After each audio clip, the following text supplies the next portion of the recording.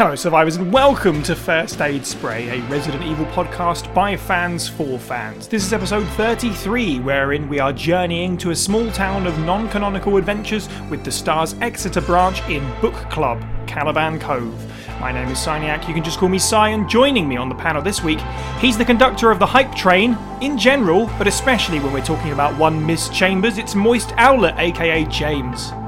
Hello. The captain of the Stars Midlands branch and the captain of the secret Discord server live streams. It's Firebutton Steve Valance. Hello. And our special guest this week, from Crimson Head Elder, the master of retweets and the keeper of chickens, it's Aaron, aka the Oracle Dragon. Hello everyone.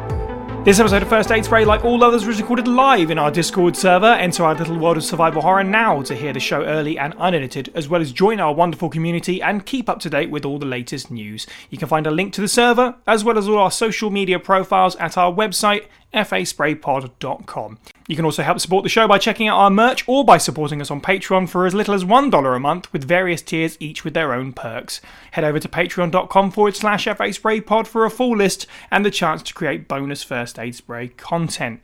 It's been a month. There's a fair bit of news to get through, and there's a fair bit of housekeeping on our end as well. So first of all, our Patreon shout out for our latest supporter. Thank you, and I hope I pronounced this right, to Rafael Pacheco for supporting us on Patreon, and thank you for everyone for your ongoing support. It means a lot to us in terms of keeping the show afloat and creating all kinds of excess goodies. The Metal Gear Solid podcast is out now for everyone. It's done pretty well indeed, which is very nice. We had a great time recording it, so hopefully you had a great time listening to it. And still on the docket to come is the Dawn of the Dead and now the Silent Hill 2 specials. So they'll be coming up very, very soon. If you're not supporting us on Patreon, clearly it's a great time to do it. If you get in there now, $5 a month, you'll hear those two episodes as soon as they come out rather than wait a month. But even $1 a month will drive that number up. We are 5 Patreons away from hitting another goal and putting up another bonus episode, and we're getting pretty close on social media goals and YouTube goal and stuff like that. So there's yet more bonuses to come to put in sort of like a backlog of things to get to. Also, if you'd like to support the show in a rather unique way, we have another piece of merchandise. Find our merchandise store over at our website, faspraypod.com. There's a link there that will take you to the store. You can pick up a variety of different designs, including our latest wonderful little one that I had to pick up immediately. It's Krauser's Soft Serve, as inspired by our Resident Evil 4 podcast. Latest YouTube uploads, we have 5 facts about Hunk, which was written by myself, voiceover by Adam, and the editing done by Mr. KDB. And we also put out 5 wacky Resident Evil weapons, which was written by myself and our friend N7 Lionheart from the Element Zero podcast. If you're a Mass Effect fan, you absolutely should go check that one out. Featured James on the voice and me doing the editing. On Twitch, we have been ongoing with lots of streams, actually. It's been quite busy over this month. Remake 3 seems to have come back around again for a few of us. Seem to be back on that hype in preparation for Village, I guess. Steve has been playing through Remake 1 again with the Real Survival, aka FAF mode. And I've been playing through Resident Evil 2, the board game. We've completed the core game. Been streaming pretty regularly, so make sure you're following us to keep up to date with everything we're doing there. And the final thing is our appearance on the Crimson Head Elder podcast is now out. After much editing, it's finally out there, and it's well worth the wait. It is Resident Evil Wars, pitting the 4 staff members of the time of Crimson Head in a battle of words, defending their chosen Resident Evil game on the episode, with Steve and I playing Judge Judy and Executioner and deciding who wins each argument. It was a great time. Highly recommend that. That is in the description of the podcast, so make sure you go check that out. First Aid Spray. You're really becoming a problem for me. So, speaking of Crimson Head Elder, let's circle back round to our special guest this week, Aaron, aka the Oracle Dragon. If you're on the sort of Twitter end of the Resident Evil community, you are absolutely familiar with this person. She's very, very active. I feel like most of the stuff that I retweet is stuff that you've already retweeted. But first of all, I always love to ask this question. Where was your entry to the Resident Evil series, Oracle? What game started it off with you, and kind of where did it go from there? How did you fall in love with this series? Well, that's simple. The first game that came back out in the 1990s. I was just a little lassie with my brother. We were given the game, and next thing you know, we were addicted, and my brother-in-law freaked out when he saw that first zombie and tailed out of there. Went back upstairs and never came back to see what happened. And you were just like, well, I guess this is mine now. Yes. And ever since then, I've been in love with the series, and then we got Resident Evil 2, then 3, then all the rest, except for Gaiden. Gaiden's so difficult to find. Yeah, do you know what? And I recently, I'm very happy to say, special shout out to BB and Mac, who put a copy of that in my hands finally. So I have Gaiden, which feels very special indeed. I feel showing, beaming with joy from here. Yeah, as I say, you're very active in the community, obviously part of Crimson Head. Be curious to know how that sort of came to be. And obviously, you're also known for your fan fiction writing as well. How did all that kind of happen? Let's see here. How did that all happen? Let's see. Sorry about the accent. I tend to do that when I get excited because I'm waking up from a long little nap. Let's see. I think it was around the time that I was getting really into the series because Resident Evil 4 just came out and I was working at a food bank warehouse. And I was like, you know what? I'm going to make sure I get my character out there because I just discovered fanfiction.net and I already had a Resident Evil character. And I thought, okay, I'll just go to this website since I found it while working there and decided to write the story about my boy Shane and his time in Raccoon City. And ever since the series updated every time, I thought, okay, I'll use the information we got from those games at the time and change his story up. And up to the point where we got now, it's what the story I have now. And it's been fully updated because a few years ago, a friend asked me, hey, why don't you do a what if story with Shane? And I was like, okay, I'll do what we can do with the information we have. And la-di-da, Resident Evil Shane story.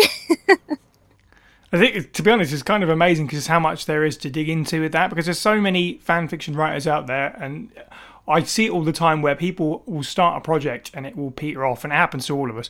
But the sheer amount of time that you put into this is evident. It seems to be an ongoing thing. So props to that, because it's one of those things that's very easy to fall off of and then not continue. Whereas this, you've got like several books worth at this point, right? Yeah, all the way up, I guess. I got about 4 or 5 books planned out, and each one takes place at a different time. But so far, 3 of them take place in the same year, and book 4 takes place, I think, 12 years later or something like that. And book 3 is currently so far the darkest chapter. I got to the section where we find out what happens to this one town, and I'm like, hey, GT, you want to read it? And he sent me a gift saying, no spoilers, no, la, la, la, la, la, la. I love that. That's great. Excellent. Well, let's move on to a rather stacked edition of the Biohazard news.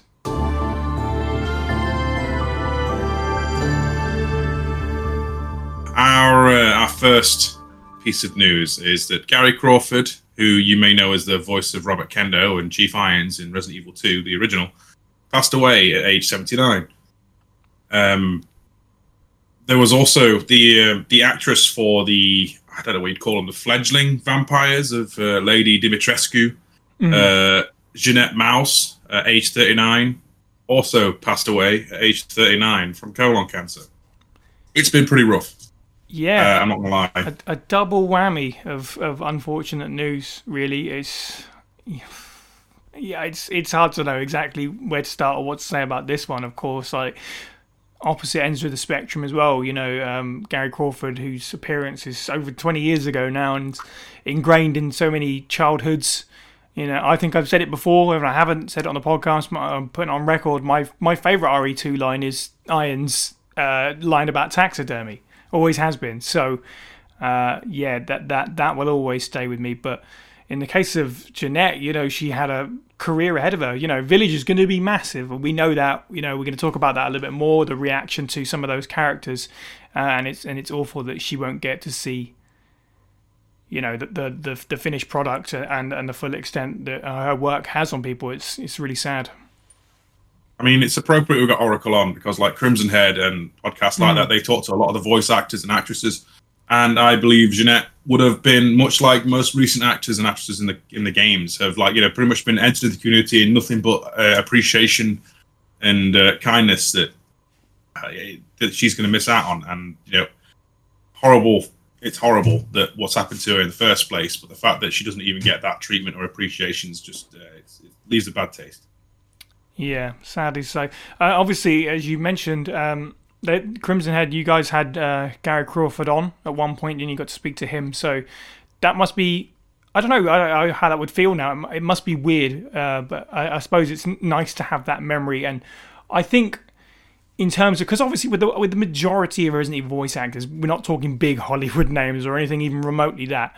What I love about stuff like Crimson Head is bringing these voice actors on and letting them know just how beloved those appearances have been. So my hope is that he at least kind of understood through things like Crimson Head, and I imagine he probably turned up on Residents of Evil and all kinds of websites like that he understood his place in the Resident Evil sort of fandom and how beloved those appearances were. And the interview with him that day for us on Crimson Head, we interviewed him 2 days after my dad passed away, so he helped me through my morning session and stuff. And just talking to him and just saying what was going on and stuff, he understood and was comforting me. And then ever since we had that podcast, it's been my favorite podcast because every time I listen to him, it helps me relax knowing that, yeah, my dad died 2 days before, but you helped me through my suffering and mourning, and I really did appreciate him. Yeah, that's heavy. That's beautiful, though, isn't it? Really, I mean, that's exactly that. You, like I say, you got to have that moment at least. That's not to get too soppy, but that's what life is about, really, isn't it? It's those treasured moments like that. Yeah. Like, I mean, and in the future with Jeanette, like, she's gonna scare the crap out of us, right? And that's what she would have wanted from that character, and I think we're going to appreciate that character more as well, due to that. And yeah, it's so sad. It's whenever something like this happens, it's so sad, and just want their families and friends to know that we're all with them. We all support them. And, yeah. That's where I'd at least just to put the full stop on this one, keep it short. But yeah, thoughts with the families and the friends, of course, as well as the community to both of those guys. Yeah. So our next piece of news, I don't know if you've heard, but Capcom presented a Resident Evil showcase revealing Village's release date of May 7th, as well as some gameplay teasers and its different versions. So first of all, let's get on the high horse again. Do you remember when Remake 2 came out and I was really upset that the deluxe edition is digital only? Well, they've gone down that route again, so I'm not happy with that. But overall, I think we were pretty positive with the Resident Evil showcase. We don't need to go too far into the nitty gritty because we reacted to it as it happened. We streamed our reactions, and that's on our YouTube now if you want to check that out. So our immediate reactions to that are out there. So you say that at the time I had just finished work and I was 3/4 knackered, so I was like, I mean, by all means, pretty decent actually. And that was it. Feel free to add to it. Absolutely. I mean, my opinion now, having seen it, is it looks pretty decent actually. Yeah. It's alright. It's alright. Yeah, there was a lot to unpack there, as we tried to do, and some stuff has come out to sort of muse upon, which has been my favourite thing about it, is, all the sort of the subtlety and the hints and stuff. We're no closer to sort of revealing the actual truth, but we got our first extended look at a few more characters and locations and stuff like that. The Maiden demo is out, which was very brief, but very nice indeed. May 7th, very excited for that. Aaron, what was your reaction to the showcase?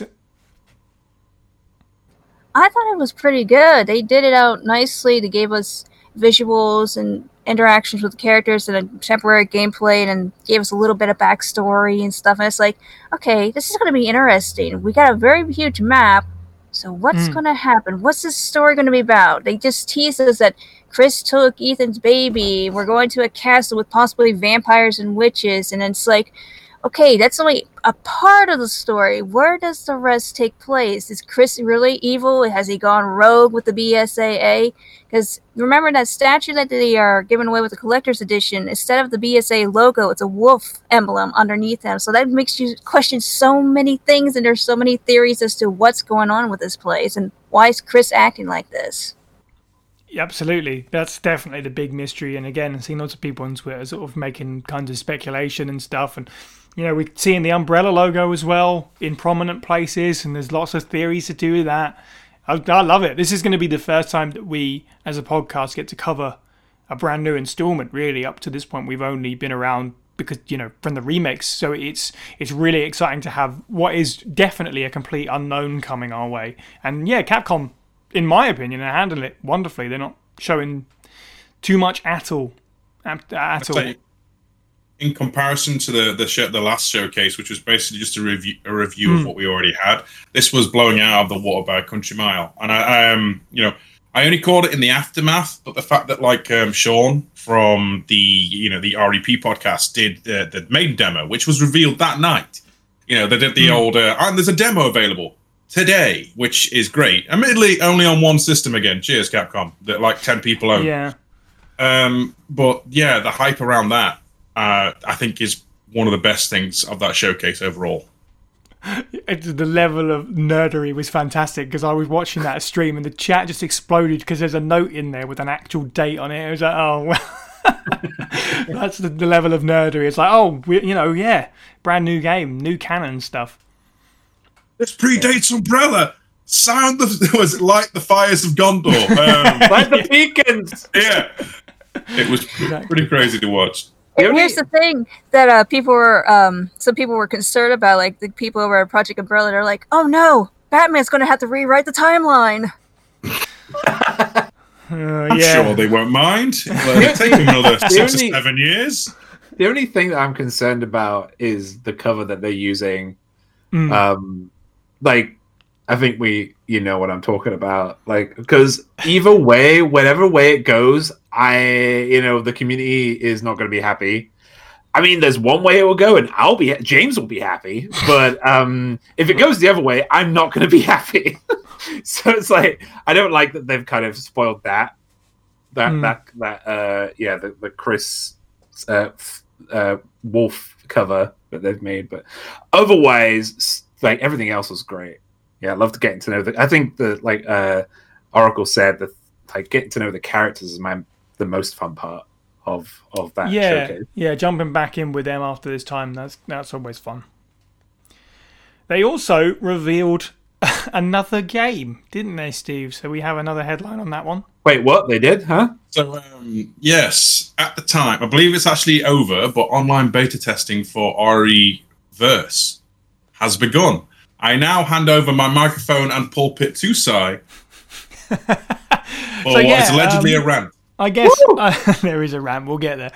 But yeah, well, let's at least talk about what this is before I have to get on the high horse. So Re:Verse, this is the thing we didn't know about, we haven't talked about yet on the podcast at all.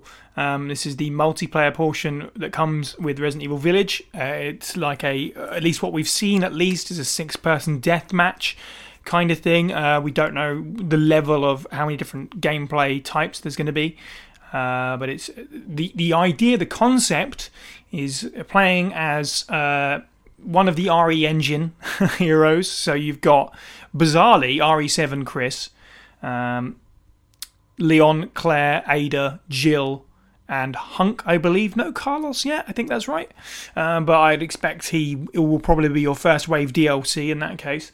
And every time you die as a human character, depending on how many like virus vials you've picked up, depends on what bioweapon you turn into for a brief time. That includes stuff like Fat Molded, Hunter Gamma, Nemesis, Super Tyrant, and possibly Mr. X as well. I've dipped into a little bit of video just to sort of get an idea of what we're looking at. But Aaron, you're the one out of us who's actually got to play it. So what did you think of Re:Verse in action in the closed beta? I have played the beta. Yeah, lord it over us. Well, I can tell you one thing.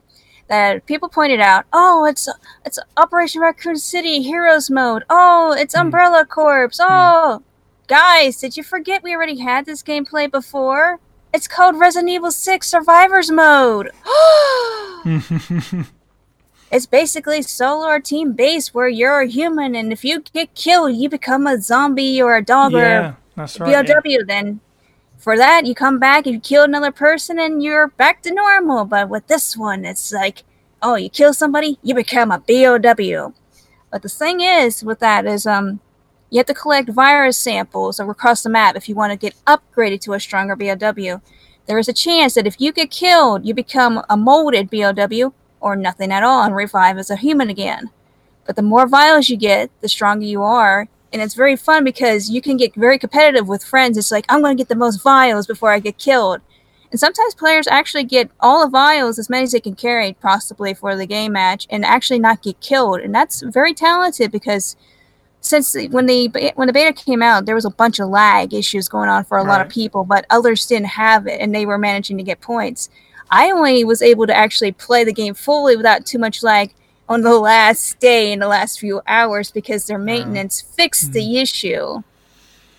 Oh no, to me personally, I enjoyed playing it, but I honestly suggest to Capcom that they allow people to take control of how to set it up, and like Resident Evil 6 lobbies, you can host it and invite friends, you can set up the time limit, the objectives are, or even you can only evolve into certain BOWs. Like the selection choices, they can give many players because some players won't like this, but others will, and those that do like it will certainly be competitive against each other. Like, I'm going to get the most points. And then there's the ranking system. Like, first place, you got X amount of kills, you get these points. Or we're going to have like a shop open to unlock collectibles, outfits, other characters, BOWs, stuff like that. And if they do that, I have a feeling that people will get very competitive and angry towards each other if they lose their kill streak. And that's what happens with a lot of PvP games where people get too competitive and it's annoying. Yeah, and one of the aspects about this that definitely plays into that is that there's like a focus on revenge. So if you get killed, the player that killed you gets a little icon above their head. I don't know if you get sort of extra score. I think you probably do for taking out the one that killed you as part of your revenge when you become your BOW. So there's definitely a focus on that. I don't know if you get extra points, but you definitely get your kill streak back. So you could be on a streak of 4 as a human, go down, and then regain that streak by killing the person that took it from you, which is cool. I like the idea. And generally, I'd have to say I'm pretty interested by the way things are going with it. In terms of the lobby and stuff, that's definitely going to come. I played the Resistance closed beta and it was very bare bones. There was no picking lobbies and with friends or anything like that. It was very little options. It was just for them sort of stress testing and stuff. So when the game actually comes, 100% you're going to be able to make lobbies and stuff like that. Definitely. James, have you watched any RE-verse stuff? Can I make one little pointer too? Sure.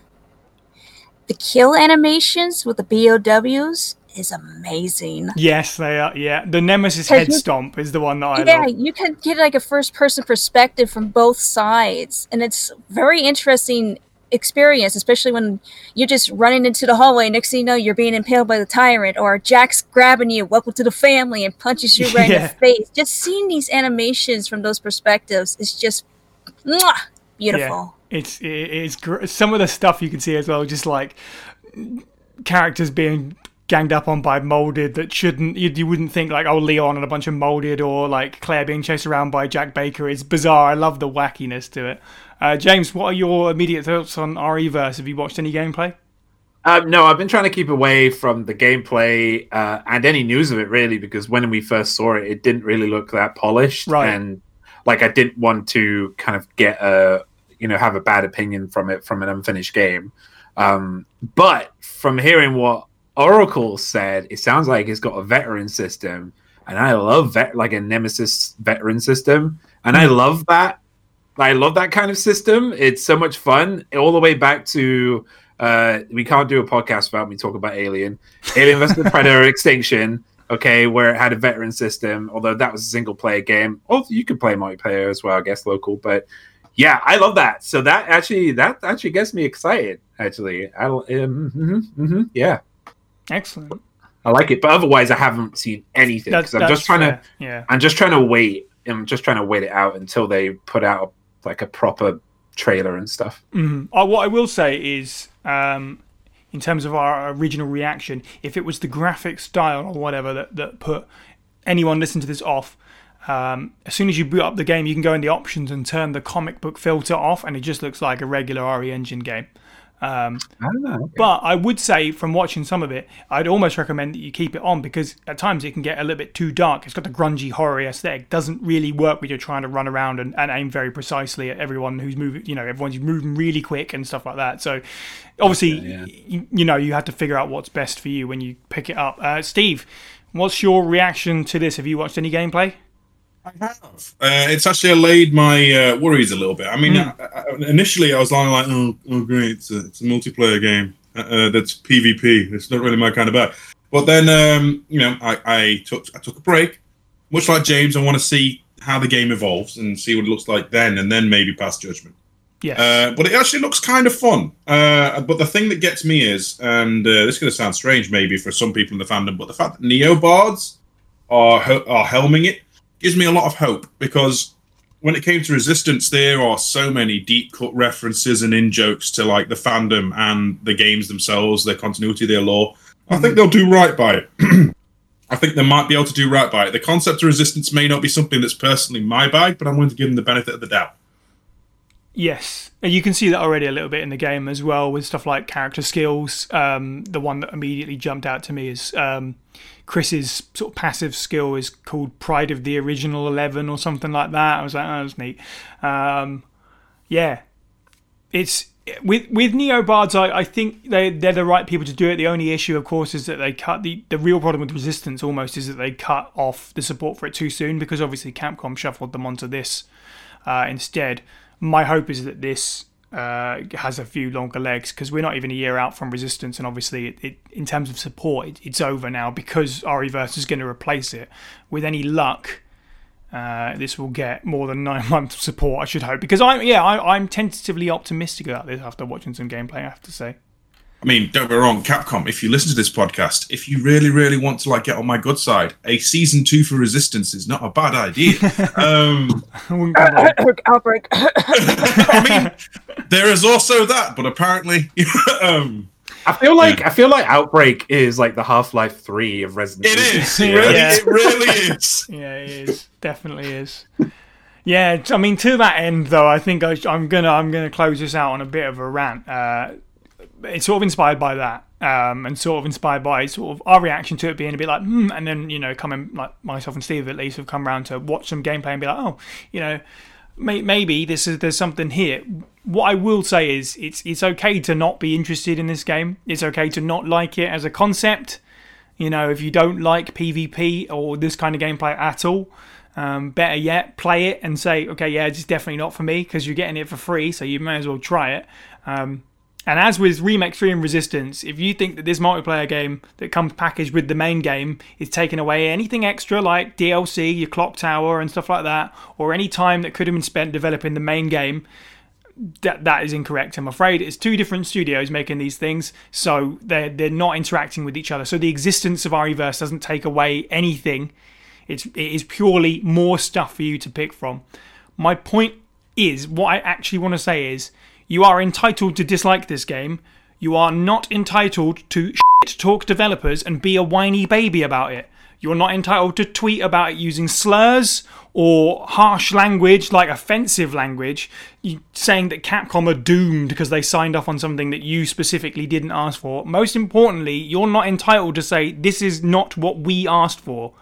Anyone out there, you don't speak for everybody. Sure, it's not Outbreak or whatever people personally might desire, but by doing this, you don't give it a chance to stand on its own 2 feet before you try and cut it down, which is ridiculous. You are just sort of saying, no, that's not what I want, get rid of it. That's not how this works. We've said since episode 1 of the show that Resident Evil is so many different things now for all kinds of different people, and I guarantee there's an audience for this game. Same with Resistance. Some people were abject, no, outright. And some people tried it out, myself included, and I wound up enjoying it. And some people on our Discord server, especially because we got to play together. So I'll say that much. I'm not overly a PvP guy, especially not sort of 6 versus, everybody versus everybody. If there's a team deathmatch, that's going to appeal to me a lot more. But yeah, my advice is seek out other fans and play with other fans. And that's how it should be done, rather than randoms. You will have a better time with it. And if it's not for you, still, then that's fine. It doesn't have to be. But, you don't have to bash on the existence of Resident Evil as a multiplayer game. Because there is a market for it. It is out there. And if you don't want it, that's fine. You don't have to have it. It's not going to be for everyone. You still get Village. You bought it, you still get Village. Play Village. And if you don't like Village, that's fine. Just wait a year. Because in the last 4 years, we've had RE7, Remake 2, Remake 3, Resistance, Village, and REverse. That's 6 games in 4 years. So there's something new coming all the time. So if this isn't your thing, don't be a about it. Just wait a year and see what else comes. So the short version, the TLDR is don't freak out and don't be an awful person over a stupid video game. Don't be a dick. I could have just said that, really, couldn't I? It's weird when you think about that, because I don't remember the caustic response to stuff like Versus in RE5 or even RE6. I think RE6 is like action gameplay and Mercenaries, and its Versus modes. We're all like, yeah, these are pretty good, actually. Yeah, it's weird. It's suddenly how it makes there's a jump there, and suddenly it's not okay. And it's like people say, "Oh, I hate Resident Evil 6." And why do you praise the multiplayer and the game modes and stuff? You guys like that, then why do you hate the game? With Reverse and stuff, it's free. And if you don't like it, okay, go play another game. You don't have to be upset over it, because people have their own taste. Some people will like it, some people won't. If you don't like it, then don't play it. End of story. Basically, yeah. Pretty much. I mean, if they turned around and literally said, okay, we've heard you, and we're going to give you a fixed camera Outbreak File 3, I'm not going to say I would not have a massive or anything, but I'd be very much on board, right? But that doesn't mean I'm going to write off anything that isn't right in the meantime. Exactly. Yeah, I would agree. I mean, I don't really know. I still haven't played the Outbreak games. I'll get there. I will take an Outbreak 3 if they offer it to me, but I don't get that by being an asshole about things. 100%. Besides, it's not raid mode and mercenaries patched together in its own fantastical. No, we're going off topic again. Never mind. Because that's what Steve really wants, kids. All right. Well, I'll tell you what. This is what I want. Let's talk about Book Club Episode 2. Let's move on. Let's discuss Caliban Cove. And now, reading excerpts from S.D. Perry's Resident Evil Caliban Cove, Dervla Clue, who you can follow on Twitter at DK Voices. Time jerked to a crawl, the events unfolding in front of him in a slow-motion dream. David saw thick, tapering tentacles on either side near the top of the rising shadow. Saw a rounded slash in the corpse-colored slickness, not tentacles, feelers, and realized that he was seeing the underbelly of a monstrous animal that couldn't possibly exist, a bottom feeder as big as a house. The black slash of its mouth hissed open, revealing clusters of peg-like grinding teeth, each the size of a man's fist. When it came down, John would be swallowed up by the massive jaws, or crushed, or ploughed into the icy deep, a drowning meal for the creature. In the instant it took him to absorb the facts, he was already screaming, "Dive! Dive!" Time skipped forward, and the beast was falling forward, arching over, its long, thick serpent's body dwarfing the raft, its shadow enveloping the frantic swimmer. David caught a glimpse of bulbous, rolling eyes the size of beach balls, and it crashed down, sending explosive plumes of water high into the air, blotting out the stars in sheets of foaming spray. Before David could draw breath, a tremendous wave knocked into him, driving him violently backward through the bubbling darkness. There was rushing movement, a sense of helpless speed as he struggled against the force that tore at his limbs, struggled to find air in the sweeping torrent. Okay, so Caliban Cove was first published in October 1998 by Pocket Books, at least according to Google Books. Sometimes it's hard to get even a release window for some of these older books. But we know that the first one came out in September sometime, so it's reasonable to assume that this is correct, and it came out October 98. Either way, it was republished in 2012, along with the rest of the series by Titan Books, and it is part of Perry's, what we like to call the Perryverse, and it is part of our original commission for 3 novels, 2 based on games, and 1 original story. According to an interview that S.D. Perry did with Writing Pictures, the story for both of the original novels, Caliban Cove and Underworld, were born of Perry's own mind. She basically pitched them to her editor, who gave the go-ahead, and that's kind of how it came to be. So very interested to talk about this because it is very unique, because it's not adapted from the game. There is 7 books, I believe, and only 2 of them are original stories, so they're going to be interesting indeed. But before we get to the actual content of the book, let's do what we did last time and judge a book by its cover. Let's talk about the artwork for Caliban Cove. All the variations therein, starting with, I suppose, the Classico artwork would be, again, I think it goes without saying, we could very easily say this on every single book club we're going to do. The original art is better than the re-release. Yes, they're nice and uniform, but they're kind of bland. In the original artwork, you've got that continuation of what you had from the first book, sort of a mishmash of original art and sort of key art from the original game. I think it works really well. Steve, what say you about the original art? As it's the one that literally is in my hands right now, I'm going to go with a solid yeah. Most likely. It's definitely the strongest. I mean, it's still got the stars emblem as well, embossed in the montage in the back, and it's just it evokes a lot of what you're basically going to be going to be dealing with in the book's narrative. The only thing I might take an issue with is the Cerberus, but that's yeah, it's a shame because that's the same picture that's in book 1 as well. They used the same Cerberus artwork for the art for book 1. I mean, but it's not even in Caliban Cove. Yeah. Tyrant. You know, out of the ones that are available, the only one that's kind of weak for me is the one that uses the HD render. Like the third one on our little list. I know you can't see it on the podcast, but there's like a list we've got. And the third one is a Shinkiro artwork of Rebecca I've never seen before. So yeah, so I went a little bit digging on this one. That is the Italian release of the book. Uses the Deadly Silence Rebecca artwork, which is really nice. Yeah, that gets points. And the Japanese, at least I'm assuming it's Japanese. That's the Japanese one, yeah. Original art.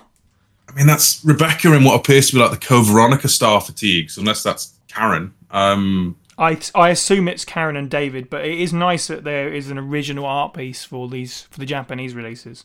Yeah, it looks fantastic. I love them. Except for the other one that's just the RE5 render, and it kind of looks rubbish poos. Yeah, not massively. Yeah, that one I hate so much. The other 3 are very nice. I have the original cover, but I never seen the other 2 covers before, the Italian and Japanese ones. Those ones are really neat. Yeah, I had to proper look because it came up before about sort of like the Japanese cover and stuff like that. So I had to have a further look into it, and they definitely didn't get stiffed like the 2012 re-release has done, which was, you know, anyone could have made all of them in an afternoon, to be honest. The re-release ones, they're all the same background with pre-existing artwork just put on top. It's as simple as that. I have literally seen fan artists do better. 100%. James, what do you think of the overall collection of Caliban Cove artworks? So I've only got one, which is I think the first one, which is Rebecca running with the Cerberus in the background. Where are you guys seeing the others? Because they're in our live chat. Should be. Okay. Oh yeah. Okay. Okay. So really liking the third one. Yeah, and the second one, I think we had the same opinion, right? Last time with the first book, like it's just a little bit wank. A little bit.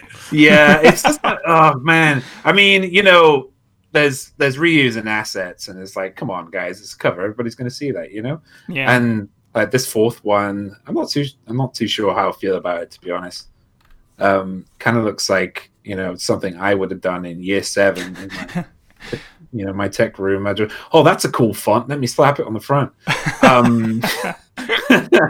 I love I love the first one with her running and kind of the warrior stance of the third book, because I mean Rebecca Chambers is forefront of this book, and they've really SD Perry really focuses on her and does a really good job of that. So yeah, it's good on her for kind of putting her on the front. But yeah, as you guys just said, like putting the Cerberus on the front, I don't think even the Cerberus is mentioned. No, the Tyrant gets a mention, but it doesn't get an appearance. The dogs don't. I don't think they get a mention at all. It's very odd, but there you go. The only thing about the original... Oh, sorry, go on, Steve. I said they're probably pulling Double Duty as a different bioweapon that features in the book. It's meant to be like evoking of the imagery. Oh yeah, maybe that's true. Yeah. The only my honest opinion about that is sorry about that. No, go ahead. The reason for the Tyrant and the Cerberus is basically this is a story about T-Virus. Let's give them a reflection back to what Rebecca went through. Yeah, because I mean, the Cerberus was like the thing that everybody focused on, right? Like it was the terrifying thing that it's the first thing you see in number one, and it's the thing that most people, other than that, zombies is in everything, but zombie dogs not in everything. So yeah, that's true. That's the most true. recognizable thing, but still, yeah. Rebecca on the original release, though, to me, she looks a little bit too old. I feel like they based her face on a model or an actor around in the 90s, and I can't place who it is. It's really weird. It really bugs me because it's sort of like it's clearly Rebecca, but also it's not. It's it sort of looks a bit like they had to have obviously didn't, but avoid some sort of like legal thing where it's kind of like her, but it's not 100%. But it definitely works. It's just like you take Shinkero, Rebecca in warrior stance and put her on the original cover, and we have the perfect one. That's it. Yes. Let me open up Photoshop right now. Okay, so let's move on to the content of the book. The story, as we sort of alluded to there, the original story in this novel takes place... Well, first of all, I think it's interesting because obviously early on, this is 98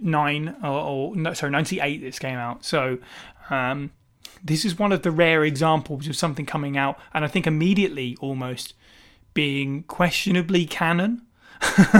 Because there was no canon back at that point, really, was that we got 2 games and a couple of books and stuff.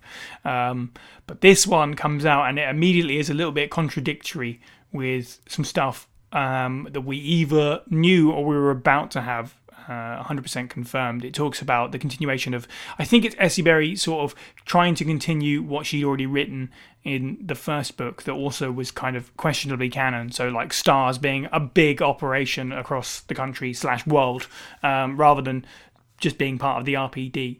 And that's a big part of the story. The STARS going into hiding, the STARS Alpha team going into hiding, not sure what to do next, about Umbrella, then all their sort of interactions with the police sort of being ignored because obviously they're on Umbrella's payroll, and then the arrival of David Trapp from STARS Exeter, who turns up to tell them that Umbrella has infiltrated the larger STARS company and that he needs Rebecca on a special mission in the small coastal town of Caliban Cove, Maine.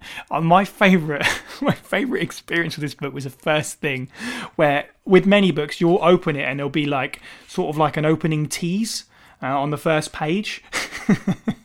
And it basically sums up as, now the zombies have guns. And I just thought, oh, Perry, if only you knew.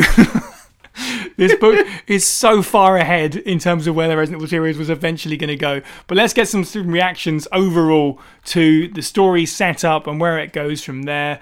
Aaron, since you're the guest, what do you specifically? In fact, you asked to be on the Caliban Cove episode. I approached you about being on Book Club, but I think you were the one that said, "How about Caliban Cove?" So, actually, before we get into the story, my bad. Let's roll back. Aaron, what's your sort of first experience with the book? Was this how long ago did you first read this? How long ago, he asks. Oracle is not that old, but she is at the same time when she reads the books when she's a child. Okay. Seriously, we had these books when we were little kids and taking them to school and then worrying about other kids stealing the books to read because they like the cover. Yeah, I bet. Yeah. Okay, fair enough. So you've definitely it's been in your life a long time in that case, because this is the first time I've read it, and I know James, this will be the first time you've read it as well. Yep. Steve, what was your first interaction with Caliban Cove? I think I said in the last podcast how I got these on like a college binge. Yeah. Right. This is literally. I finished Umbrella Conspiracy. It's pretty good, actually. You know, I didn't hate it, and then, well, I guess I'll start the second one. It literally was that, one led to the other. The Netflix effect. Yeah. Fucking binge. Right. So let's my bad, the little tangent. Let's circle back round to the larger story. Aaron, what is your feelings on the general story setup for Caliban Cove, sort of the opening, and I guess let's talk about the first half of the book first, because I'd say it's very easy to cut into two parts, this book. How do you feel about sort of the setup to the story? I find it pretty decent because they set you at a pace where everybody's concerned about what's going on, and then all of a sudden you get to find out, oh, there's more stars? That's different. I thought it was only for Raccoon City, like you said before. And then we learn more about, oh, there's something else going on. We need Rebecca to go out and help us, because ever since 2 and 3, I've always wondered, where the heck did Rebecca end up going to? Where is she? Is she in Raccoon City? Did she leave? And then when this book came out, it's like, holy crap, this is what she's been doing this entire time. Mm-hmm. Yeah, it's cool to see these characters in the immediate aftermath, because we don't get a whole lot of that, obviously with the exception of RE3 that will come a little bit later. But in terms of the immediate following on before the sort of zombie takeover of Raccoon City, it's cool to see those characters interact. Steve, how do you feel about the early start to the book? I actually really like it, the whole fact that they're like trying to cobble together and figure out what the heck's going on, even in Barry's house, and then evil STARS members start shooting the place up, and they're having to deal with that and try and reconcile the thought that these people they thought they knew, who were co-workers, are actually out to kill them as much as Umbrella are. I thought it was really good. That, and when David Trapp is introduced, for some reason I just picture a tired Pierce Brosnan type, and gives me a strong James Bond energy. Do you know what? I wouldn't even be surprised if that was sort of the inspiration, somewhat. At the time as well. When did he start as Bond? It was sort of like mid to late 90s, surely. It would have been around this time, yeah. Yeah. So and he is a British character, so I actually wouldn't be surprised, considering the story handles sort of corporate espionage and stuff like that, and molds and things a little bit. So yeah, I could see that definitely. James, what was your reaction to the sort of first few chapters of the book? I liked them. I liked the setup. It was nice to see the crew back together again. I didn't trust David one bit, and we're gonna get into that more. And also, I think that's kind of a weak link of the story. As soon as he came on, I was like, oh, this is gonna be the bad guy. And then everybody trusts him at the beginning. I'm like, wait, guys, what? Wait a second. You. I know Barry he was a comrade with Barry, but that doesn't matter. You've been friends with people before and they've turned on you. Why do you suddenly trust this guy? Is it because he has an English accent? Oh, is that a British accent? Is that why? You're expecting a season 2 version of Wesker. Exactly. And it kind of threw me off because I was expecting him to turn bad at some point because nobody kind of called him on it. And then that kind of confused me. I was like, guys, you just come in here and said that all this stuff is going on, this conspiracy's happening, and none of you are questioning him on it. But did like the whole reunion. I love that kind of house scene as well, where they have to kind of run for their lives and stuff. And I kind of love the calm of the first couple chapters as well, where it's just Rebecca just chilling out on a bike, rolling around. You get to know kind of what she's been up to and stuff, and it's kind of cool to see what she's like just in casuals as well. She wears basically the same stuff I do. She wears high tops and just denim jeans and just like a cut up top and stuff. And I mean, I'm going to be gushing about Rebecca Chambers this entire episode, so I'm going to just not be going too far into that, but yeah, I love the first few chapters of this, other than them immediately trusting David. It's got something that none of the other games have had, and that's Rebecca interacting with other Alpha Team STARS members besides Chris Redfield. Yeah. Yes. Yeah. They get to you get to have some sort of sisterly behaviour between Jill and Becky at one point before, when the sort of mission goes on, Rebecca sort of gets enlisted for it, so that's nice. And yeah, just the tone early on, there's we'll talk about writing style in general, but because it's a bit of a calm before the storm at the beginning, you get a little bit more humour. My favourite line, the bit that made me chuckle the most, is Barry being described as lifting weights with a vengeance or something like that. That is fantastically 90s as well. I highly enjoyed that. And also, speaking of Barry, you kind of hinted on it there, and he's got friends who may or may not be traitors. Poor Barry, man. And we're going to get into spoilers with this book and this podcast, obviously. But then he gets shot early on and realizes that his friend is a traitor, and he's on the side of Umbrella, sort of all the stuff they're doing in Stars. He gets shafted here harder than he does in the game. Perry just seems to love to torture him, I think. But Barry's in charge, which is cool to see. I mean, he does get shot. He does get shot, and that really sucks for him because it's awesome seeing Barry in action. But Barry's in like unofficially is like in charge of the Raccoon PD now. Like everybody kind of looks to him, which is so cool and makes sense because he's clearly the dad figure. Mm-hmm. He's the elder statesman. Yeah. Plus, I guess the guilt from the mansion experience as well, sort of driving him to do the right thing. True. Also, they don't I think they kind of touch a little bit on it, but I always found it weird in the games how Chris is a little bit like nonchalant about everything.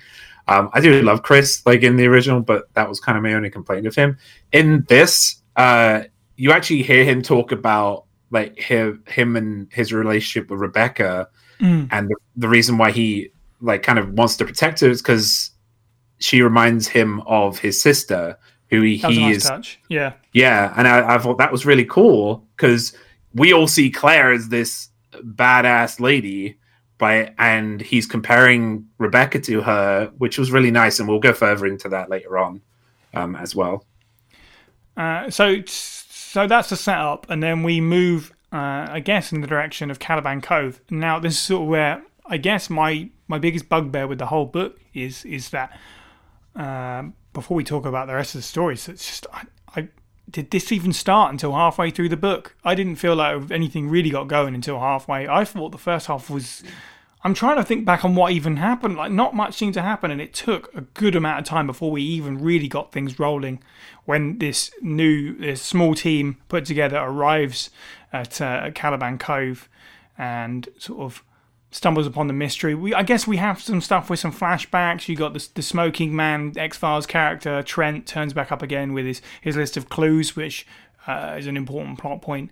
It just felt like it took a long time for me before the wheels started to turn. I don't know if anyone else felt the same way, or if I'm alone on that one, but I just thought it was a slog to begin with after those opening chapters.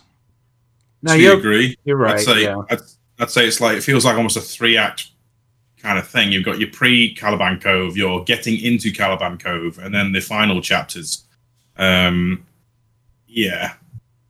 would agree. The pacing's a little bit stodgy, and it suddenly changes as well. Like there is a sudden change rather than a gradual one. Yeah.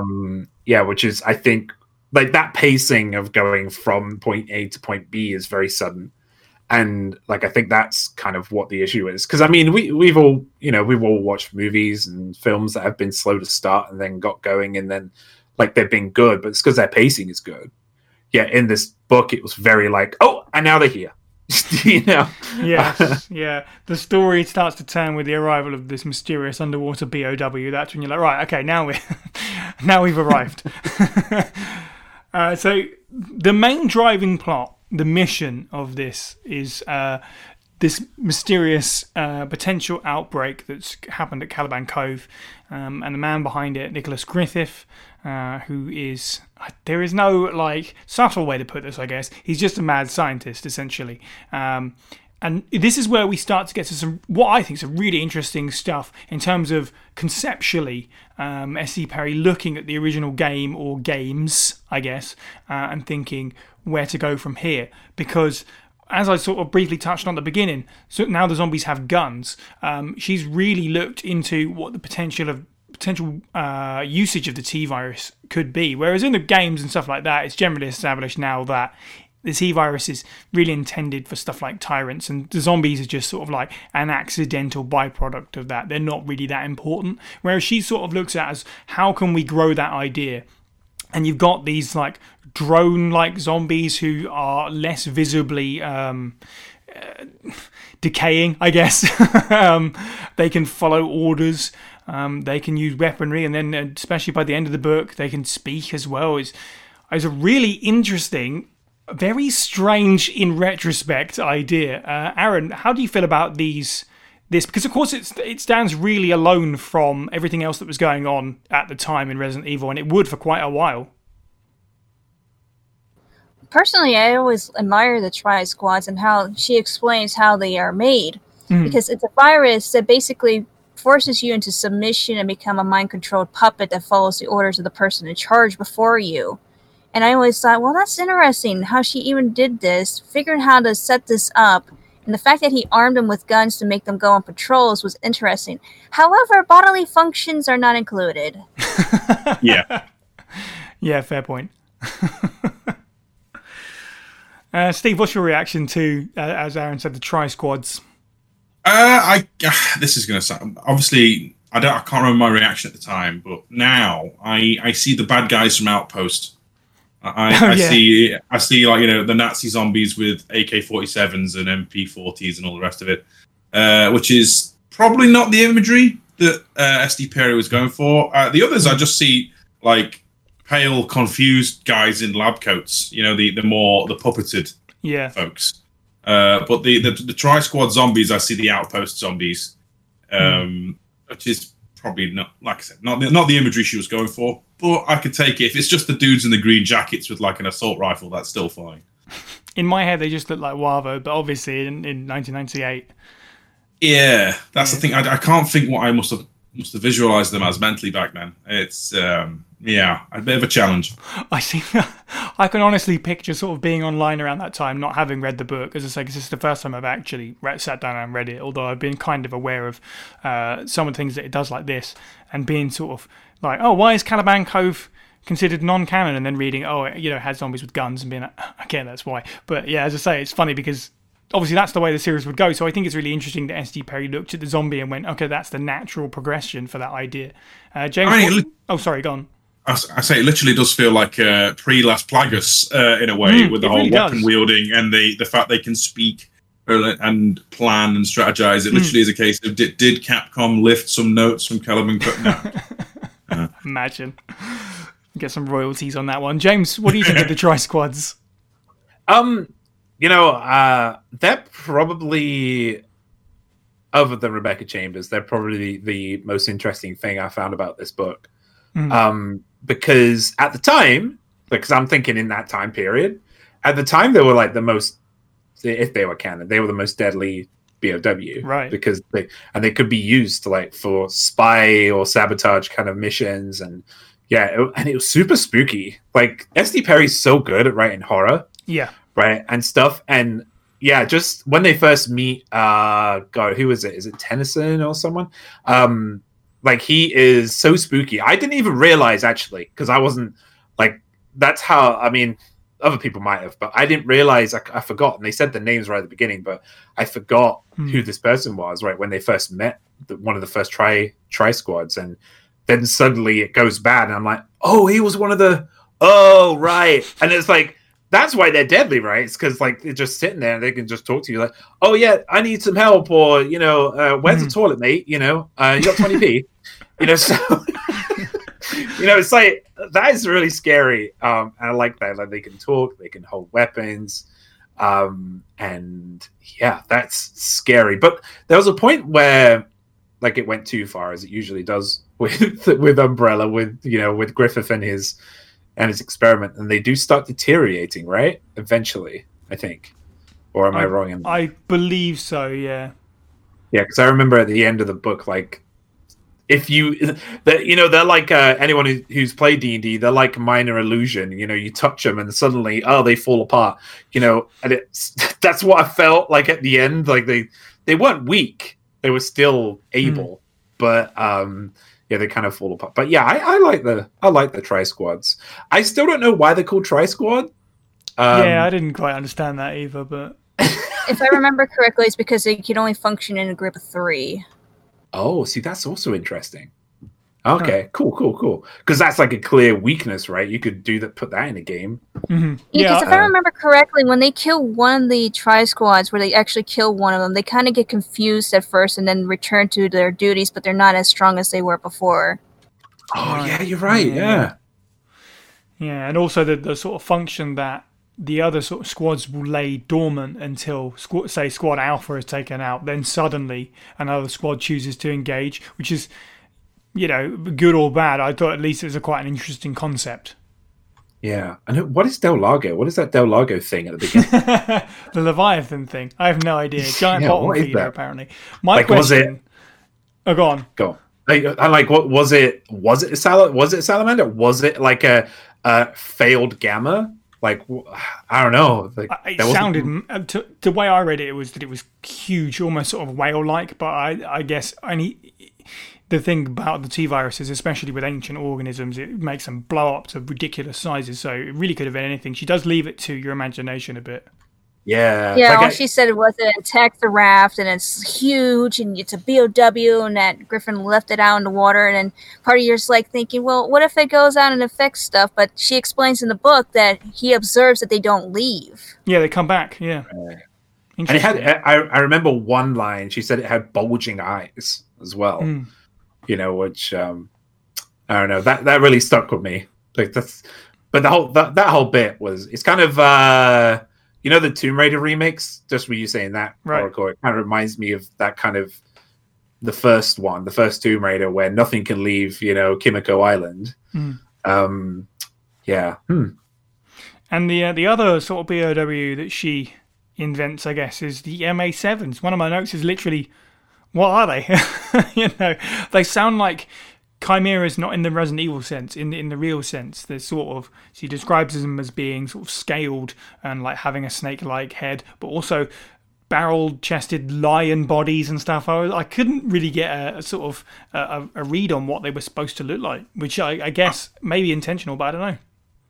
I always pictured this is going to sound strange, and I still do now. I pictured the Manticore from Symphony of the Night, which obviously it isn't, but that's the first thing that comes to mind when describing these weird, misshapen chimera beasts. But give them a little bit of a snake head. Yeah. The wiki, the Resident Evil wiki, says that they're a hunter, but there is like citation needed, and apparently developed by Birkin and Griffith. But yeah, there was, and it was mentioned quite a few times, wasn't it? MA7. Yeah, I guess the code name would be why you'd think about that, because obviously it's a mammal of some kind in that case with MA. But yeah, I suppose that's the beauty of writing a book like this, is you can kind of leave it up to the reader's interpretation. It's never going to be made no MA2s. No mesh monkeys. Indeed. Rebecca clutched her Beretta in one shaking hand, watching for a signal from David. He pointed roughly northwest into the compound, shouting to be heard over the whining, spitting clatter of the automatic fire. "Rebecca! Other door! John, Karen, next building, secure! Steve, we cover! Go!" As one, Steve and David leaped out and started to fire, the booming rounds punctuating the lighter hail of deadly ammo. John and Karen charged out at a full run, were instantly swallowed up by the shadows. Rebecca spun and trained her weapon on the back door, her heart pounding in her throat. The walls trembled and shook. "Die! Jesus, why won't they die?" Steve screamed behind her, a strain of disbelief and terror in his voice that made her blood run cold. Zombies? Without looking away from the rectangle of dark wood, Rebecca shouted as loud as she could, her voice cracking over the relentless spray of the automatics. "Headshots! Aim for the head!" There was no way to know if they'd hurt her. The rifle or rifles kept pounding, approaching. Her thoughts raced to understand. images of the T-virus victims flitting through her mind. They'd been mindless, slow, inhuman, and accidental. Not on purpose, not with purpose. Rebecca! Let's go! There was still the sound of an automatic rifle firing, but the boathouse no longer shook from the impact of its force. She shot a glance back, saw Steve still shooting at something, saw David motioning at her to move. She sidled for the open door, catching a sickening, up-close look at the bullet-riddled corpse still hanging there. The head had caved in like a rotting pumpkin. Teeth shattered. Gummy flecks of tissue radiating out from behind the skull. The waving hand was no longer connected to the rotting arm. The radius and ulna blown away. It dangled there, like some obscene decoration, beckoning. So now we're getting to the good stuff now. As I say, the actual cove. This is what the bit that I definitely enjoyed the most. Once this started rolling, that's where I struggled to put it down a little bit at times. The bit for me, in terms of just talking about the wider story now, to wrap up this part, my favourite part of the whole story was the sort of infection storyline of a character that winds up rubbing their eye and getting something in it, and getting and as slowly over the course of several chapters becoming more and more infected. I thought it was brilliantly well done, because at that point, that I can think of, we hadn't really seen that in Resident Evil. We'd seen Marvin sort of get back up, but we hadn't seen the sort of slow process. I think Perry did an amazing job of sort of looking at the Keeper's diary and turning that into a more personal thing, seeing it happen as you go. You see the character sort of deteriorating mentally in the same way, which I thought was brilliant. And the fact that nobody knows exactly what to expect except Rebecca, and Rebecca standing around sort of being like, oh, we need to deal, worried that this is all going to come back to her in the same way that she experienced the first time. I just thought it was brilliantly well handled, the infection storyline. It was, and also, again, made me question David, because he says, like, literally a chapter before we start noticing that she has a headache and starts to rub her eye, he's like, oh no, did they get infected? We need to find this out. And then he goes there, and like she starts itching her eye. Oh, I've got a little bit of headache. And Steve also, Steve Lopez, I think, he also like kind of he's a little bit sluggish, and he doesn't really think it. He's like, oh, but it's just a headache. We'll get to Rebecca and she'll sort you out. And I was like, this guy's bad. He's so bad. Like, but no, they didn't happen. And I was like, oh, okay. So I'm wondering if Perry did. I wonder if she did call on that. She thought, I've made this character. I'm going to make probably stupid people like me, like you think every British person is a villain, right? Try and think, oh, he's the bad guy because he's just trying to get them all together, and then they're all infected, and whatever. But I love that. But that, because it went over like 2 or 3 chapters, that infection, and man, Karen went through it. I felt so bad for her. She went through a lot, and kind of the writing for her was so good too. Like, and Oracle, what was your opinion on the sort of infection storyline in the latter half of the book? I really enjoyed how we get to see how Karen gets infected and then starts to deteriorate as the time progresses, and Rebecca notices it. But the only thing that really irked me about Karen is that it's stated in the book she is antiseptically clean, and yet she'll go up to a table covered in blood and touch it. That's a good point, actually. That always irked me as to why she would do that when she is I'm not going to touch anything, but touches that. And then like, oh, eye itches. Whoops. Yeah, you can't really defend that one. I'm going to say, I think, in interviews, S.D. Perry said that it's a bit of a blur this time. She's really just sort of like running on caffeine to get these 3 books done. And maybe just a silly oversight. I feel like she probably wrote from start to finish and didn't do too many other drafts. I don't know. That's just purely my speculation. There's the occasional mistake and stuff like she said. It's funny. It's speeded up instead of sped up and stuff like that. I think it's just a case of writing really quickly. And I say it's funny you mention how Karen gets infected and these oversights of the character. But there's actually one thing we're probably going to talk about this in the end game of the book. But there's one thing that kind of irks me about the whole thing, in that spoilers: Karen gets shot when she's zombified through the head and then thrown into a airlock, which our two surviving heroes at the time are locked in with, which is filling up with water. Now Karen gets really infected by scraping some blood and accidentally scratching her eye. What is being neck deep in likely T-virus blood laced water not going to infect you somehow? No, you see, because canonically Rebecca's immune. Obviously, yeah. That's just... Yeah, but I thought I needed to say this because it's been bugging me since my second reread. You're valid. They make a big point of the whole struggle that Karen has to go through in her eventual transformation into a zombie, and then they just glaze over the fact they're just literally up to their necks. Yeah, in a Karen's body floating next to him. Hi guys. Yeah. But Rebecca Chambers and Dave, you don't know it, but Rebecca and Dave are in full hazmat suits the entire time. That must be it.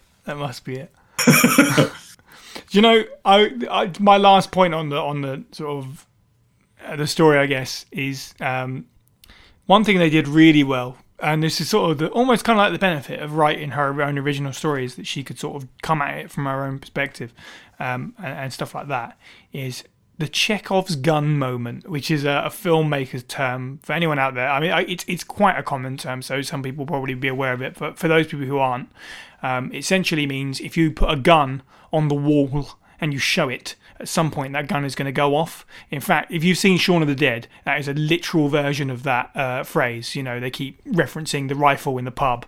Of course, they are going to get the rifle in the pub in their hands by the end of the film, and they do that wonderfully in this story with Karen's one little trinket of a unexploded grenade that she secretly carries around everywhere. And, you know, it starts with Rebecca just wanting to have a human moment with these strangers that she's put in a team with. And she gets to have this moment with Karen, who shares this sort of secret with her, because she sort of walks in and sees it at the end, like a back of a truck or whatever it was.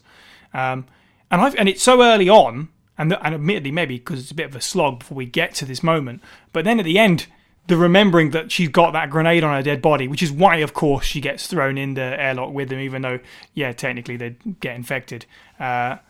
To pull off that grenade, and that's what saves them. I thought that was just a stroke of brilliance, really. I thought it was great. Yeah, definitely. It was a case of when the water's rushing and they start mentioning the word "look," and Rebecca goes, "Ha!" while David's having like a mental breakdown. Yeah, she gets a eureka moment. Like, yeah, shut the hell up, Stars man. Watch as I rifle through your colleagues' pockets.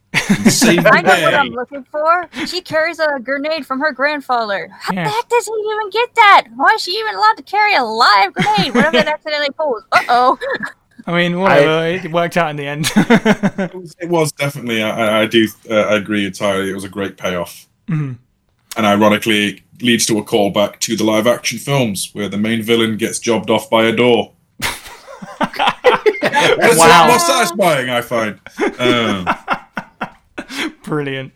How'd you die? Oh, a door. I thought that was. I'm gonna have a different opinion. Didn't like that because I seen it coming. Oh, really? That's Yeah, I hate it because I was like, as soon as she showed that grenade, I was like, going through like Resident Evil 3 as well, where a grenade is like a nuke. As soon as that was revealed, and I like the story, like it was a grandpa's, and it's like this, nobody ever sees them anymore, and you know, just the pineapple grenade thing, it kept on being said, and I was like, yeah, that's going to be used for the last moment. That's going to be used for something. And then kind of the end is kind of like when they just teleport to Caliban. The ending is very sudden. And that's not like Resident Evil. That's very unlike Resident Evil, because typically there are several phases, you know, towards the end, but that was it. And I was like, oh, well, I would have liked a little bit more. But at the same time, maybe, you know, that's a kind of a call to S.D. Perry's writing as well, because I wanted more. But but also it's not like a huge loss to the story because I like the journey there. Mm-hmm. The only thing I had a problem with the freaking grenade is that they're factoring an airlock with water and using an explosive in a tight space like that. That would have killed them. Yeah, it would have done. Yeah. But that's fine. We look over the logic. It's a Hollywood pineapple grenade. Anything. Yeah, I mean, they thought. I actually expected that grenade to come out sooner. To be fair, the giant Leviathan beast they have to contend with on the water would have been perfect prime to be rumble fished with a grenade. Karen, yeah, grenade! What the heck? And everyone else turns around and go, "Where'd you keep that?" Oh, it's by Lucky Charm. Also, Karen just has a really unfortunate name. Oh. Yeah, she does, doesn't she? In 2021, it's very odd. Do you know what also I thought was great? We talked about how Perry sort of kind of called things in the universe. Rebecca has a sort of moment of love interest almost with the character Steve, which I thought was interesting because that's obviously to come 2 years later with Claire in another Resident Evil game. So she accidentally calling all these little things. Was it Steve or was it John? It's Steve Lopez. Steve. Yeah. John's like the discount Barry. Well, actually, no, that's mean to John. He's kind of. Wasn't it the other way around? No, John's No. the masculine. He was. Sort of like. Oh, I thought it was the guy. Okay. Yeah, he's the Arnold Schwarzenegger's character in Predator. I always kind of visualize him. I got them mixed up then. He looks like Gelzer in my head. Rebecca talks about how she really likes Steve and how cute he is, and she can't stop thinking about him and all they that hold stuff. hands. And then all of a sudden, sorry, kid, but you can't have a romantic interest. Yeah. The second. Yeah, that's right. The second they introduced him as a potential romantic interest for Rebecca, I thought that boy's gonna die. Like death sentence. No romance in Resident Evil. Yeah, that's Chekhov's love interest right there. At some point, you'll see a love interest on the wall. We haven't spoken about Mr. Death on the wall. That creepy moment with him just with his hand up, like waving. It was so creepy. That is the best example of Perry's continued fantastic writing about gore, isn't it? That's the standout one for this book for me. The weird corpse is nailed up to a door. Yeah, it's so cool. The thing is, with Steve's death, I did not expect that to happen. How she portrayed him dying, I was like, oh, did she really do that to Steve? I was expecting something else. I quite like that too. It was pretty cool. Pretty cool. That surprised me. Yeah, that was out of nowhere in a good way, I thought, because a lot of these sort of like military group horror film sort of alien style things, people get picked off, throughout the story one by one, but nobody really died until the end, and then it all started suddenly happening. I thought that was cool and kind of different, and especially as you say, Steve's one is, it's shocking in a way. Kind of. Not to tangent a bit, but it reminded me a bit, of in Metal Gear Solid. Okay, yeah, I know, guys. Okay, but there's a point where Psycho Mantis literally turns around and says, "Meryl, stand right where they can see you and blow your brains out." That's what comes to mind because it's literally Griffiths having a moment of like, my plans are all upended a little bit, and basically, that happens and it's horrible. Yeah, absolutely. Who would have thought a mild inconvenience would occur to me? Kill yourself. Like, it's grim. It's definitely the most evil moment of that character, I would say. Who I would imagine we're all probably going to have the same opinion on this dude. He's just a pantomime villain. He's ridiculous. He's basically just Birkin, but turned up. He's literally, my life's work. Oh, look, Umbrella have come to stop me. Look what I'll do instead. I thought he was ridiculous. Steve, I know. Do you want to say the line? Do you want to say the line, Si? Go ahead. He was 2 steps away from saying, "The world will burn in an inferno of hate." Like his motivations and plans are basically, I'm going to make the entire human race die. Because nature or something we're going to decide in the last 10 minutes. Yeah, it's the thing, isn't it, where it's like, humans have become too selfish and disgusting. Let's kill off all the dumb ones. It's kind of overplayed. We need to evolve. Yeah. I do like his backstory, though. Yeah, I like how it's fleshed out a lot, that he's like basically a aspiring Mengele before he even gets into Umbrella's work. Yes, yeah, I think that's good as well. It kind of asks you questions about who exactly Umbrella are prepared to hire to do the kind of work they do.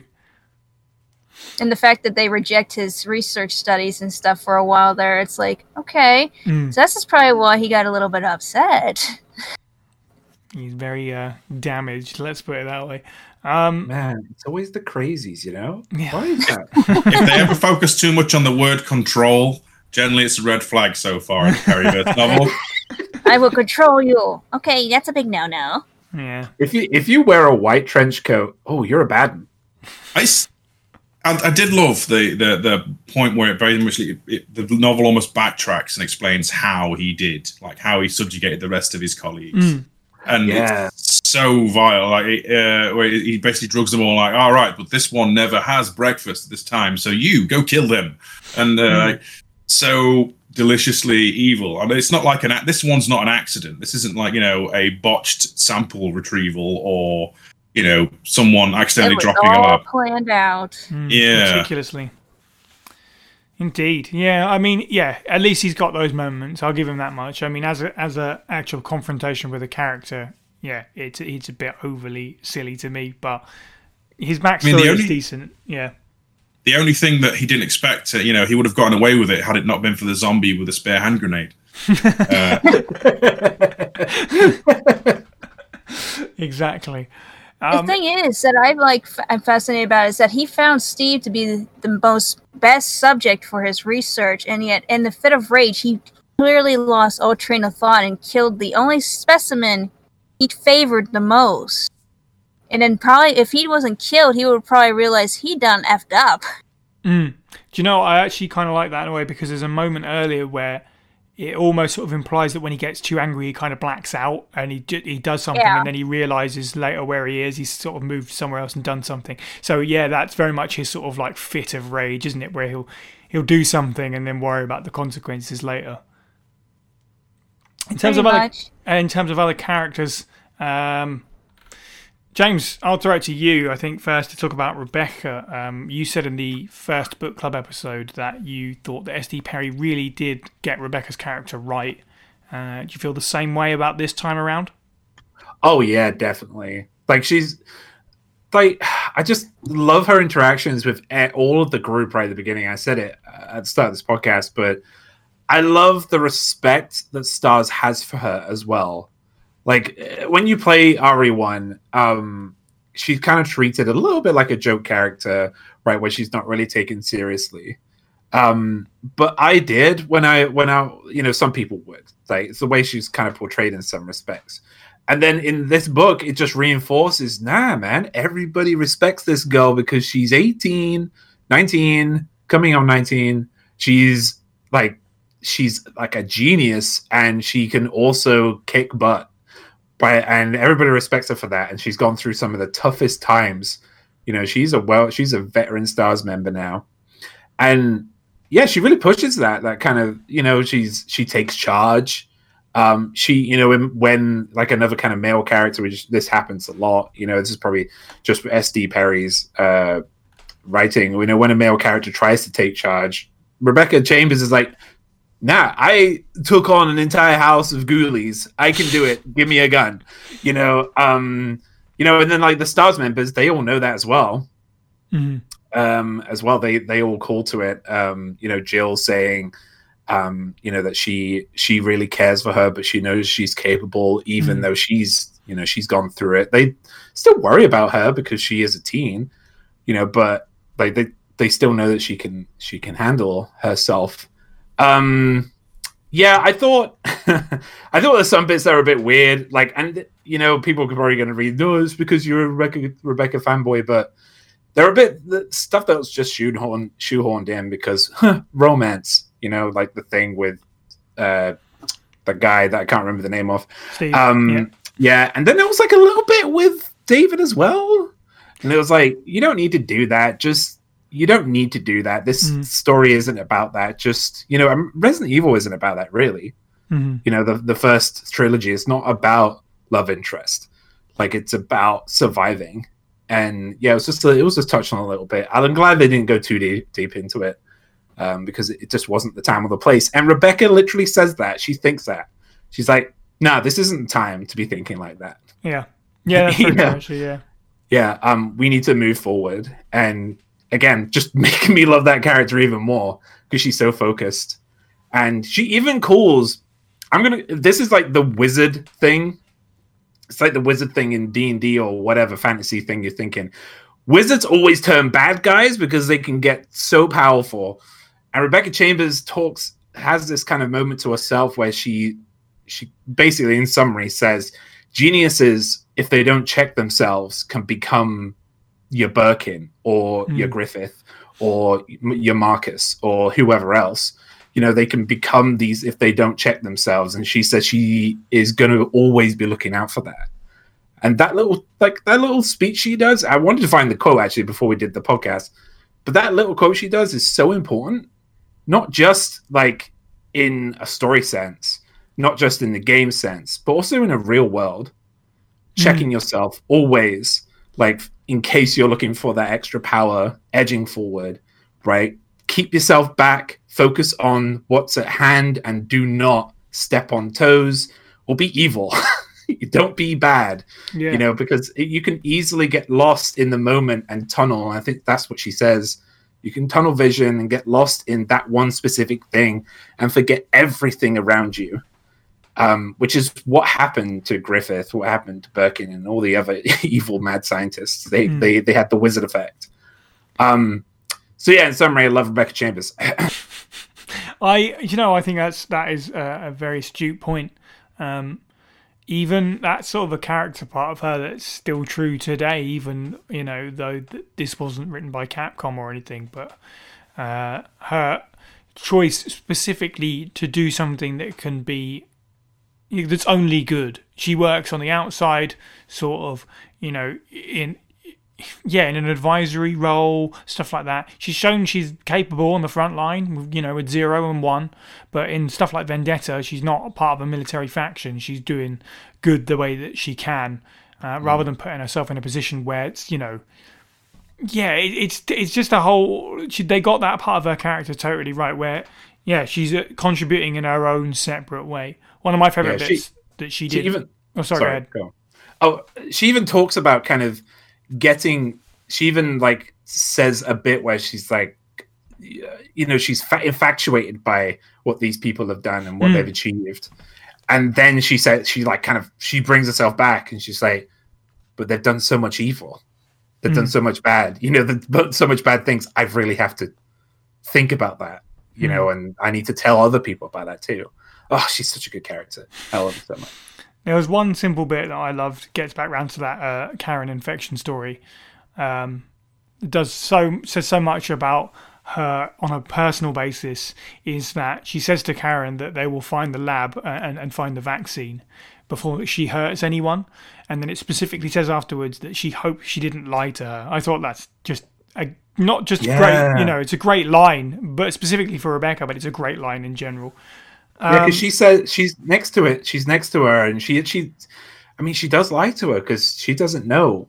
Because says, because she uses that kind of that doctor's bedside manner where she says, "You're going to be fine. You're going to be okay." And it's like, oh, we know she's not, but it's okay, Rebecca. You're all right. We know. Yeah. In terms of characters, Oracle, any particular standouts for you from the book? Either someone that you really enjoyed reading or someone that maybe didn't? I actually enjoyed all of them, but like I said about Karen, that was the only thing that irritated me because, like I said, she's supposed to be septically clean, and she decides to touch something dirty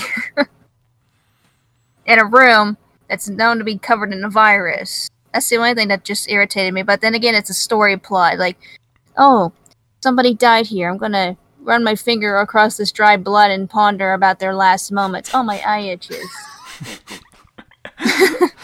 Karen thing to do. Sorry. Steve, any standout characters for you? Generally, they're all okay. I feel like the boyfriend character, Steve Lopez, was kind of a little bit weak. Yeah. I'm a big fan of Rebecca in this book, but that's because she stands a little bit more parallel to all of her previous versions and versions that come since, in that she somehow has that medley of confidence when it's needed, but also very conflicted and confused. Like when she's challenged, especially in the early parts of the book, when David's trying to test her and to see how capable she is. She immediately nails the question, and basically mentally is going, "All right, turns out she actually is a badass." And then the conflict she has, that literally she will tell Karen to her face that they're going to find a vaccine, it's going to be fine, and then the second they are separated, she's basically thinking she's dead. How do I break it to him and trying to reconcile that conflict, because she knows deep down that she's worried about Steve, she's worried about Karen.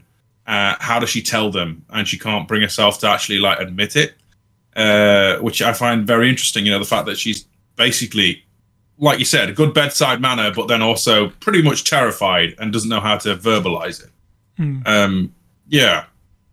Overall, I liked pretty much all of the surrogate stars. They feel like weird parallel versions in some ways. Yeah.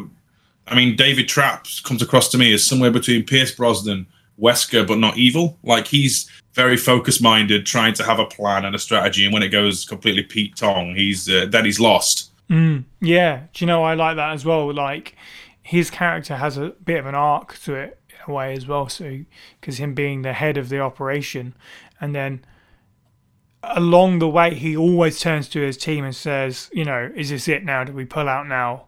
And they're always like, no, got to keep going. And, the guilt that piles on top of that as he goes is really interesting to me. Yeah, he strikes me as like a parallel universe Wesker that's not on the bad guy side, which is weird. I know that's a strange thing to say.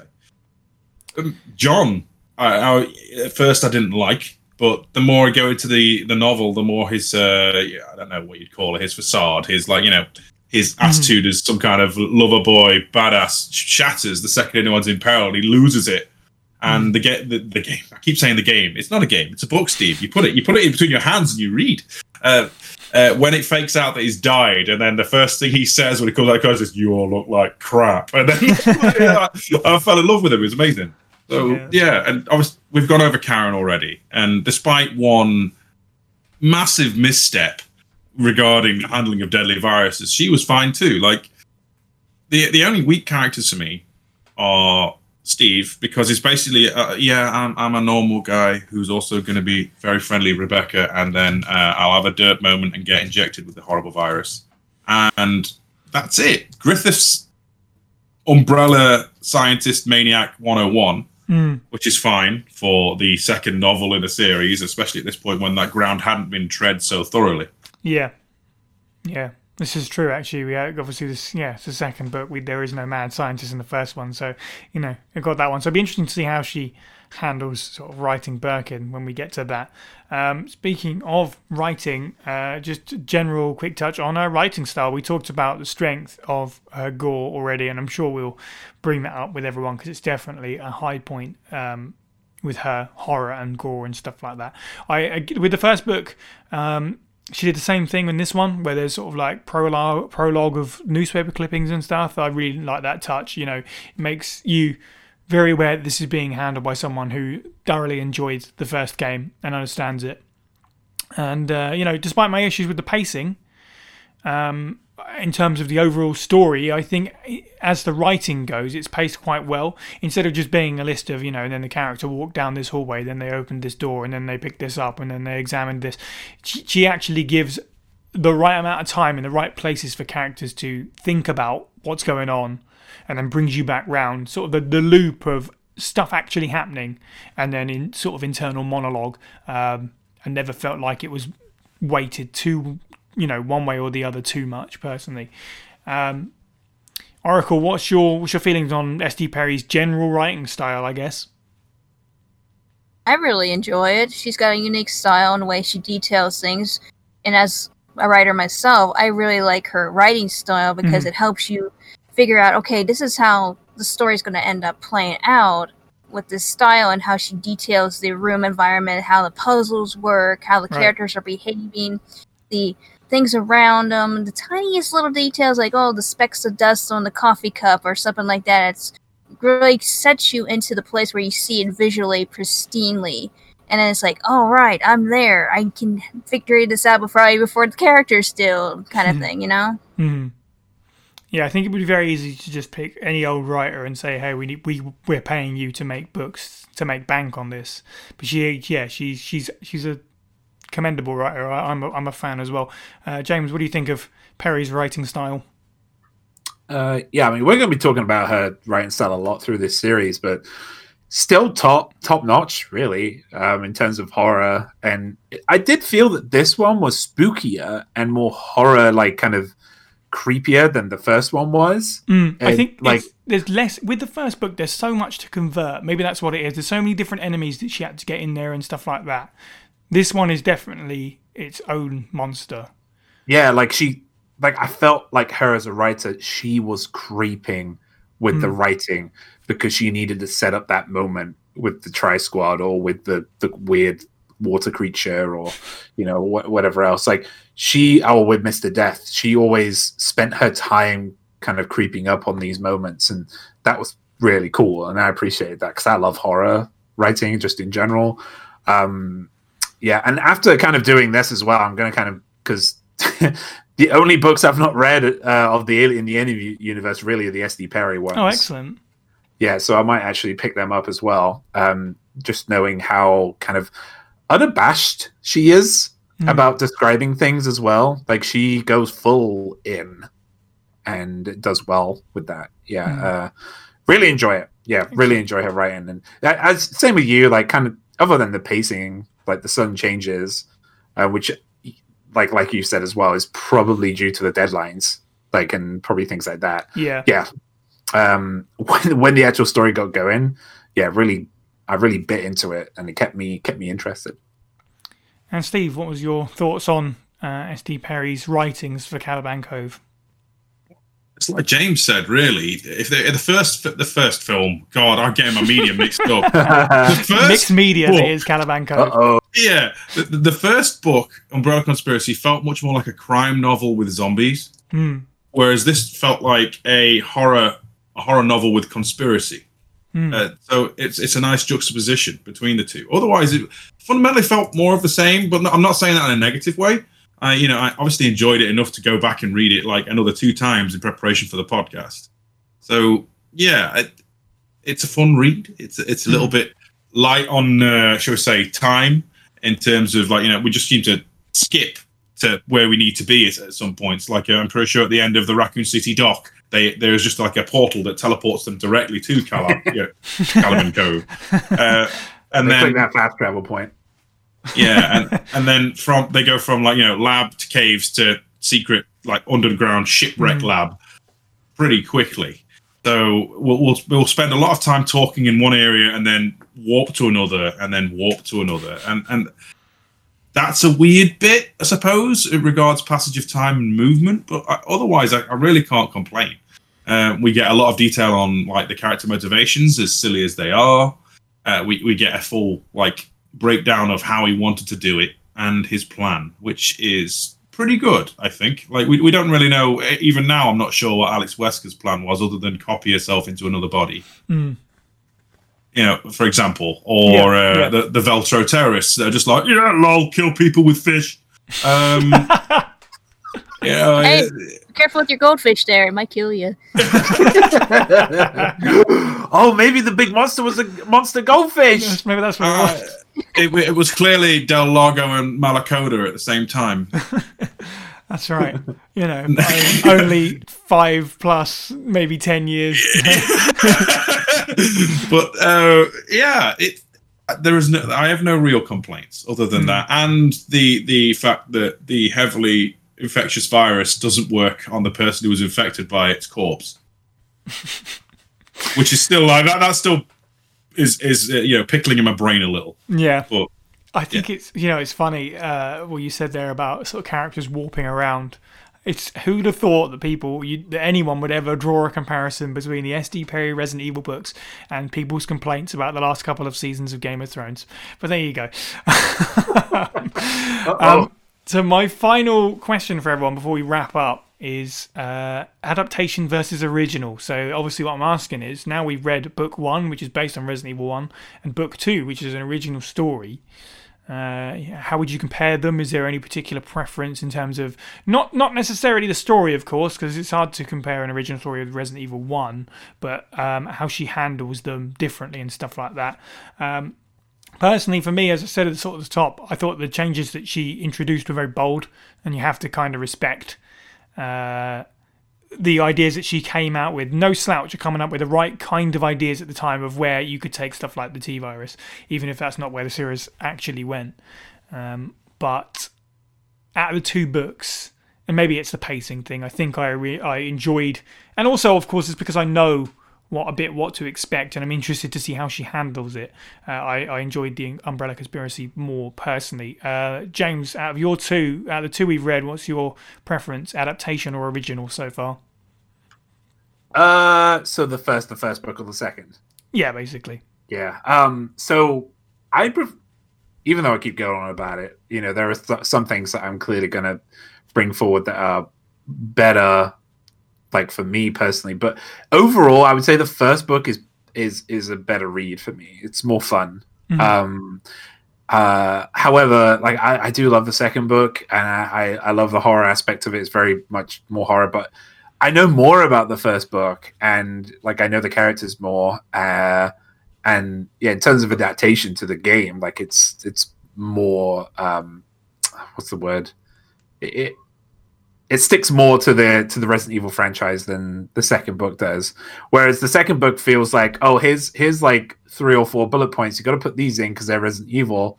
The first book is like it's all Resident Evil, mm-hmm. right? And everything is just built on. She's just put like more detail into it because it's a book.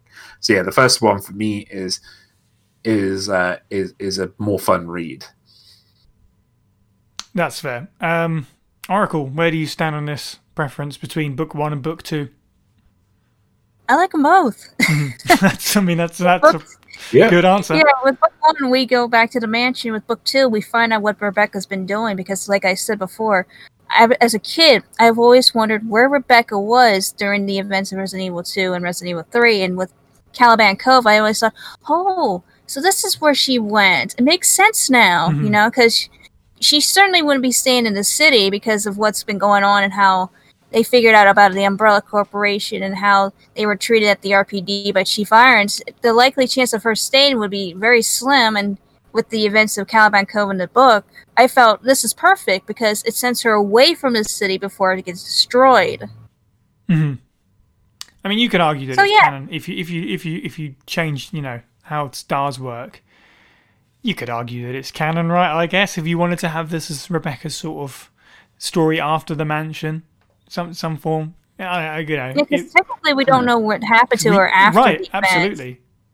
Yeah, the next time we hear anything from her is the stage, I guess. Is that right? Jeez. Yeah. Damn. So yeah, I mean, Rebecca, where have you been all this time? Oh, I've been vacationing in Caliban Cove, and then I went to Australia. Yeah, and then it just went quiet for years and years and years. I agree. It's always been one of the books I've been interested to pick up and read for exactly that reason, just to find out what happens to this character next. Steve, what's your preference from Umbrella Conspiracy and Caliban Cove? Trying to find a way to metrically rate them against each other is rough for me. Yeah, it is. Yeah, it's tough. As a strong adaptation of the first game, I think, the first book, Umbrella Conspiracy, is obviously going to be the stronger of the two. But like Oracle said, this brings us a unique story of a character we have literally not seen. At the time, we hadn't seen them at all until like literally the stage, which is 10 years ago for us now, but also 10 years hence from when this book came out. Right. So the appreciation there for giving Rebecca something to do and making her a bit more of her own standalone character. And I believe this continues, but we will get there when we get there on the book club episodes. Mm-hmm. I think it's something to commend, the fact that we actually get a character that is recognizably the character from the first game going on their own solo adventure. But yeah, as much as I prefer the tonal shift from crime novel to horror, it still doesn't quite make the jump because things teleport around, and I feel like this could benefit a lot more from having a video game explain all the visual cues, because it feels like sometimes the the environments feel samey, for want of a better term. Mm-hmm. Yeah, so for those points, unfortunately, of the two, Umbrella Conspiracy is still the stronger. But that's not saying that, Caliban Cove or Caliban Cove, I got to pronounce it, is not a bad book. It's a fine follow-up. Agreed. Yeah. Indeed. I am, as I'm sure you all are, interested to see where S.D. Berry takes the series, not just with the next book, which is the adaptation of Resident Evil 2, but after that, we've got Underworld, the second original novel. So now I've read Caliban Cove, I'm very curious to see where she takes that one. But that is going to do it for this podcast. Nothing else remains for me but to thank our contributors. If you'd like to be part of the show, then please look into auditioning for our file readings. Join the Discord server to get in touch with members of our team and our community and discuss Resident Evil with us and other fans. Listen to the podcast live as it's being recorded, etc.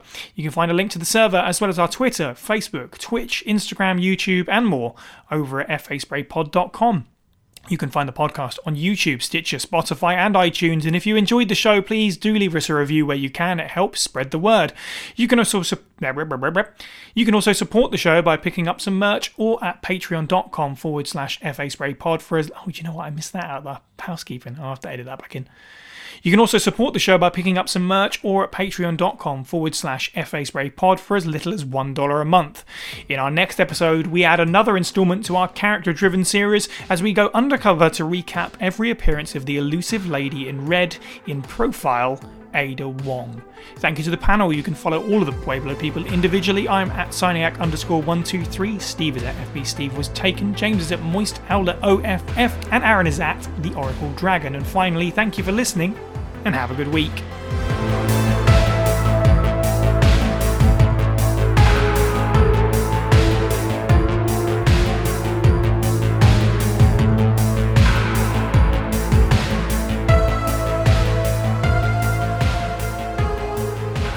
Question for y'all. What you think about the puzzles in the book?